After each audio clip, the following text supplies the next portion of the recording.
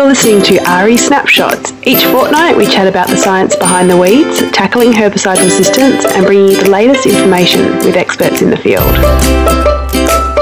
For this week's RE Snapshots, we're chatting with Michelle Owen. She's an RE researcher and she's just released some of her results at Perth Crop Updates and Corrigan on her weed resistance survey. How are you going, Michelle? Good, thanks, Jess. Now, this is a long-running project for you. You've been doing it for a number of years. Can you just give us, firstly, a bit of an overview of what the project involves?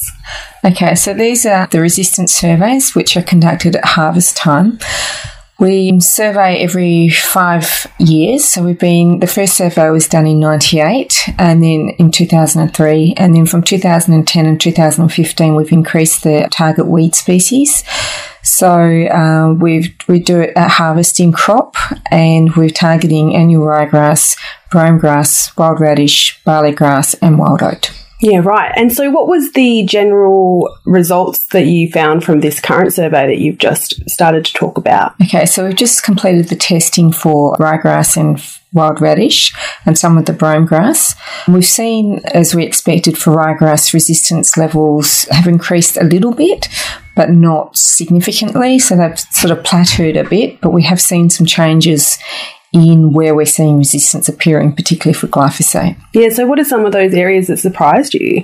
So in 2010, glyphosate resistance, we found it in surveys along the South Coast region between Albany and Esperance, but in 2015, we saw a similar number of populations with resistance, but we were seeing it showing up in other areas of the wheat belt, particularly in the northern ag region, and in an area where WA's first glyphosate-resistant population was documented back in 2003. We've seen 3 or 4 paddocks with resistance around the area that are showing up in our random surveys. Oh, okay, interesting. And what are some of the other results that were significant in your analysis so far, I suppose? Okay, so for the first time we tested for the newer pre-emergent herbicides Boxer Gold and Sakura. We haven't found any resistance to Sakura at this stage, but we have seen some resistance to Boxer Gold. So a small number of populations have a small number of plants surviving. We're still doing some work with these populations. So I suppose for agronomists and farmers out there, what would your advice, I suppose, or what would your messages be in regards to some of those major herbicides they're using? What did you find and what can you relate to them? For the major herbicides, well, the group A's and B's, we found that resistance is widespread, but there is a lot of variation within paddocks or even on farms, so it's really important to know what your actual resistance status is. And particularly with some of the group A's, while diclofop might not be working in one paddock, it could still work quite well in another, or some of the other alternative fops may still work quite well even if diclofop isn't working. Yeah, okay. So if you know what you're dealing with, then it's a lot easier to find which herbicides might provide some good control. Sure. And I suppose some of the surprising things you found in the survey as well would also reinforce that message that it probably is a really great idea to go out and do resistance testing off your own back to see if you're dealing with resistance issues. Yeah, I guess, if you suspect a problem, sometimes if you've got a high level of plant numbers, it doesn't always mean resistance.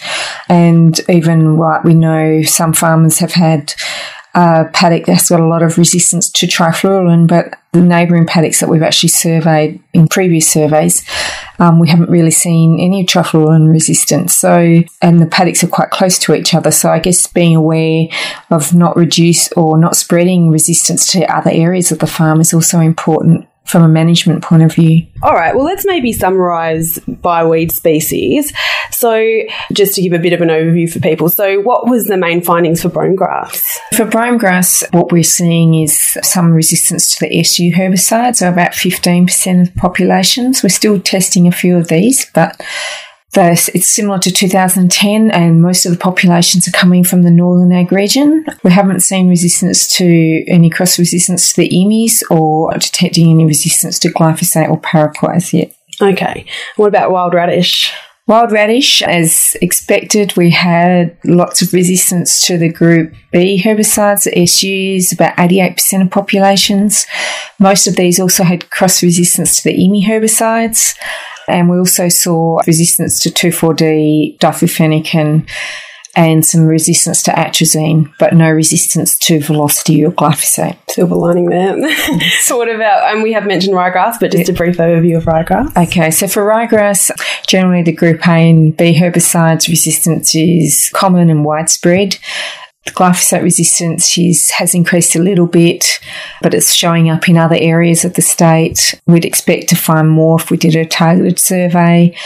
And some of the other preems, we're starting to see resistance to the newer herbicides. Okay, that's concerning. What about barley grass? Okay, so barley grass, at the moment, we haven't finished the testing for barley grass. We've still got the SUs to do and some of the knockdown herbicides, but in 2010, we have seen some resistance to the SUs and IMI herbicides, and we have seen paraquat resistance in the WA wheat belt as well. So there could be more. Yeah, potentially watch this space. Yeah. And what about wild oat? Okay, wild oat, we're just getting ready to do the testing for wild oat. So towards the end of the year, we should have the results for that. Okay, so lots of information will be coming out over the course of the year on this particular survey results so far. I suppose then, depending on obviously the weeds that you're dealing with and the herbicides that you're using, that mix and rotate message that we often talk about in ARI is really important, given some of the resistance has plateaued, but you want to continue to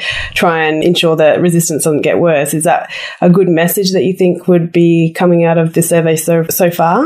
Yep. And I guess to be able to do that, and it helps to know what herbicides are working so that you can get good control by rotating with different herbicides. We did have one field back in 2010 where 50% of the population was resistant to trifluralin, and that farmer in that time has introduced Boxer Gold and Sakura into his system. In 2015, that field had around 16% of the population having trifluralin resistance. Wow, a dramatic drop. Yes. Yeah, that's quite... So we're still detecting some trifluralin resistance, but you may be able to control some of the plants that were resistant to trifluralin. Well, that's excellent news. So yeah, get out there and do some resistance testing and then look at your options for mix and rotate. We've been chatting with Peter Newman, and we hopefully will be able to shape some of those messages around mix and rotate so they're more specific to the different weed species and herbicides. But obviously, yeah, that's going to be over the course of the year as well when we see more results come out from you. So can you give us a bit of an overview of what's next for you? You obviously still have quite a bit of testing to do and that kind of thing. Yeah, so this year we're hoping to finish off all the barley grass and wild oat screening.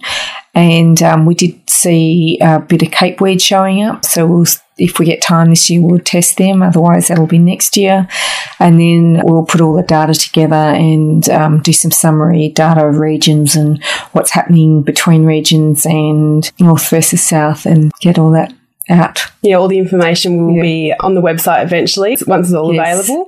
And yeah, we will keep everyone in the loop on Twitter and through RE Insight and the like, and the podcast as well, so that you'll know when you can access all the information. Well, thank you so much, Michelle, for giving us a nice overview of your results so far. It's a big job, and it takes obviously so much of your time to get it all initially tested and then analysed, and but really important. Yep, no, but it's good. It's good fun.